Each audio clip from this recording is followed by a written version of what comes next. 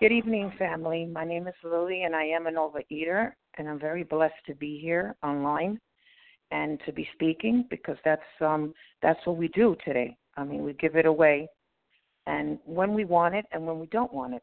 And I'm just very blessed that I can give it out because they always say you give it to somebody that really needs it, a newcomer or somebody that has a lot of time like me that really needs it. So I'm blessed. I'm totally blessed. Yes, I come from a family of overeaters. My father used to eat a lot and drink, so I had a very dysfunctional family. My father was a very dysfunctional man. He used to eat a lot and drink. Excuse me, and I used to see him eat, and I never wanted to be like my father in the food and the drinking part of my life, and I wind up being just like him. And it was very, very hard, as you're young, to stay away from that food because I came from a very dysfunctional family, and my father abused me physically, mentally, and spiritually. So that the food was my comfort. I felt that the food kept me happy, and it wasn't true, But I thought when I was young that's what it did, and I used to bring food to my room. I used to eat, when I was in school, everybody's lunch, if they had lunch. And my father used to send me to school like a Raggedy Ann, the same clothes I've had for a week. He used to send me with holes in my shoes, and, and he didn't care how, not brush my hair or anything. And my grandmother, took care of me for so many years, and she passed away. And my father put my mother in an institution and for permanently, and so I didn't have nobody to defend me, only but him. And I was very scared of my father, because I know what he did to me. And and it just went on, for so many years that he used to hate my guts because I looked just like my mother, and I used to hear him argue with my grandmother about me. But I've learned in the process of growing as I got older to let things go, and it was very hard to let things go because as I got older, I started to see more things, and I hated him. Excuse me, I hated him for what he did to my grandmother. He mistreated my grandmother very bad, and mistreated my mother. I went to see my mother very, very sick in the hospital, in a mental institution, and she was in her last days, and he said that she was dead and she was alive. So I saw her when she died of cancer in the pancreas, and and it was very hard for me to see that, because my father was such a bad father. Just to say that my father sexually didn't abuse me, but he did other things that abused, and it made me, think I was very angry for many, many years, and it took me many, many years to get over it. And it's still, sometimes I take it out of the shelf, and then I put it back, and I talk to my sponsor about it, and no matter how many years it is, I still think about it, because I was abused. I could never forget. My father did die of a brain tumor. He used to drive a bus, and he collapsed over the wheel. They took him because I lived in the Bronx at that time, and they took him to Jacoby Hospital, and they took him and they operated him, and he came out successfully out of the surgery, but he hemorrhaged after that, and he died. I didn't go see him in December in the funeral when they had services because my father was never good to me, and I have two sisters and one brother, and he was never good to me. So when he passed away, my sisters wanted to claim what he had, and I didn't want anything. I didn't want nothing that he had, because if he wasn't alive and he didn't treat me right, now that he's dead, I don't want it. And they got angry with me because of the fact that I didn't claim what I was supposed to claim. But it's okay. It's okay because I was being honest. It went on, and I became an overeater. I did. I used to overeat, and I used to drink over my sorrows. I got very depressed because of what I went through. And every time that I thought about it, I ate more and I drank more. And, I had a good job. I worked in a hospital. I worked in Mount Sinai Hospital and a registered nurse.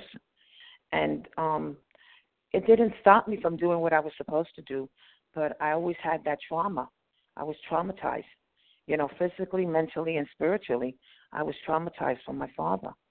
And it was something that I would never forget. But as I kept coming to meetings, they kept telling me that things will get better as I kept coming. And it was very, very hard for me because I had to work the steps.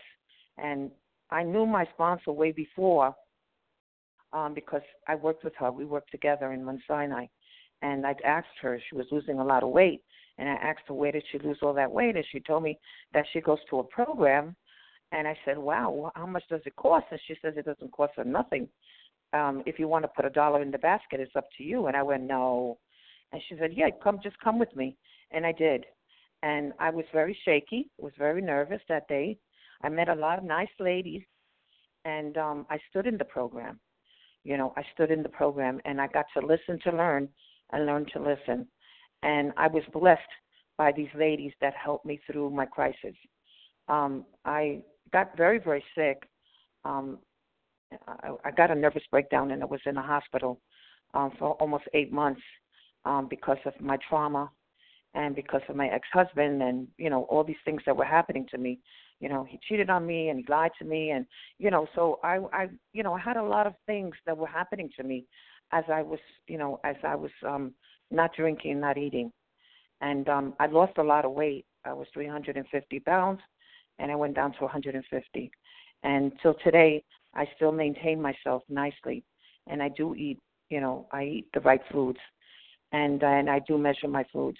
And, I want to continue living, because I remember when I went to the doctor told me that if I don't change my way of eating, I'm going to die. And that scared me a little bit, but I went back out there, and I didn't believe it. And when I got sick, I said, whoa, let me just come into the program and get honest with my eating. And I did. I really, really did. And I got honest with my eating and my drinking. And I said to myself that I promised, because, I always promised to God that I was not going to do this again, and I wound up doing it all over again. And that was like a promise, yes, no, maybe so. And I didn't do that anymore. I got tired of doing it. And I really maintained myself till today for so many years that I'm in the program. I love this program because it's giving me back my life. I almost died, like I said. I didn't want to live at one time because I did commit suicide. And unfortunately, I tell the truth. I don't lie anymore about my past. I don't need to lie anymore. And you guys understand me. I did try to commit suicide, and I did try to kill myself. And it wasn't worth it. I was in ICU, and they had to pump my stomach, and I went through a lot. And then I was many, many months in the hospital because of what happened to me. I don't ever want to, I could say one day at a time, I don't ever want that to happen to me again. And I got to meet a lot of people as I kept coming to meetings. I kept sitting up front, listen to learn to listen. I got telephone numbers. I got a home group, and the main thing, I got a sponsor. And I started to believe in my higher power. And, and I had to do the next right thing to keep myself in check. And if I didn't do that, I know that I wasn't working my program properly and honestly. And the main thing was for me was to be honest, because I always lied about everything. I didn't want you to know me, but I definitely didn't want to know you. And that's the way I was, because everything in my house was a secret. So I lived like that for many, many years, and I didn't want to live like that anymore. I wanted people to know me and who I was and what I was going through. And, and I went through a lot. I can actually say that I had to crawl before I walked. And I did a lot of crawling, let me tell you, and a lot of crying because I had to learn. I had to learn. And the only way that I was going to learn was by crawling and by crying. And I did a lot of crying because I didn't have anything to fulfill that, anymore. I had to front myself already and started to face myself with reality. And I didn't want to do that, and I learned how to do that. Because, see, everything that we did and that I did was not to face myself. I wanted to not face myself. So what I did was I ate. I ate a lot, and I did eat a lot. And it wasn't just one thing. It was a whole bunch of stuff. And it was killing me because every time I thought about certain things, the only thing that I would rejoice was the food. And when I went to the supermarket, I was the happiest person running on 2 feet because I was going to get just what I wanted, just what we wanted. And I wasn't doing the next right thing. It was not going to make me happy. I was going into the supermarket to kill myself. And I can realize it today that it wasn't a joke. It was being realistic about myself, and it was just like the drink. I was going into, buying a bottle and not realizing that I was going to die. And I could have, intoxicate myself very easy. And I didn't care. I didn't care about anything. My life was unmanageable, so I didn't care. I didn't give a darn what I did and what I didn't do because that's the way I ran my life. Even though I had a good job and made money, it didn't matter. I wasn't happy for myself. I was very lonely. And I did have a lone life, even though I had a husband that, he was a husband. And, and I still was lonely. I still had that emptiness. I still carried that crutch that I wanted to let go of that crutch, and I didn't know how to. I didn't know how to grow, and I learned how to grow all over again. I learned how to start behaving, acting like a lady, doing the next right thing from this program, because this program has shown me, to act like a lady, and stop cursing and all that stuff that I used to like. I used to enjoy doing, and I don't need to do that anymore, So I learned how to forgive myself, because if I didn't, and I made a lot of amends. I try, people that were alive, people that were deceased, I made it in the spirit, but the people that were alive, I made a lot of amends, because I did have a big mouth, and I did hurt a lot of people's feelings, even in my job. And I owed them an amends, and I went to them and I said I was very, very sorry the way I spoke to you. So I did that. I did what my sponsor said to me, do it, not think about it, but do it. And I used to listen to her. Everything that she said to me, I listened, and I never doubted her that she was going to tell me the wrong thing. I knew she was going to tell me the right thing. And that's why, I adore her so much today, because if it wasn't for her, I probably wouldn't have been in this program, and my higher power, of course. And, I love this meeting. This is my home group. I love it. I love the people in the fellowship. I love the people that share in the meetings. And I'm glad I have a home group.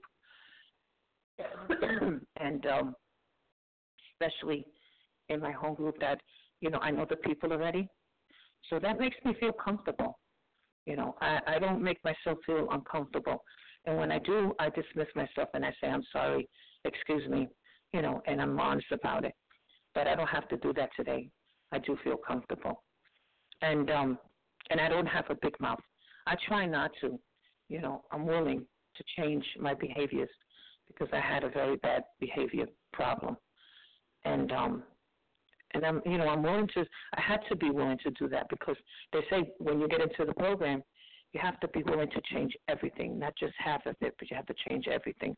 Your behavior, your sense of doing things, and I had to do that because I had really bad behaviors, and I didn't care about nothing. And now I do. I really, really do. I really feel that recovery has changed me 100%.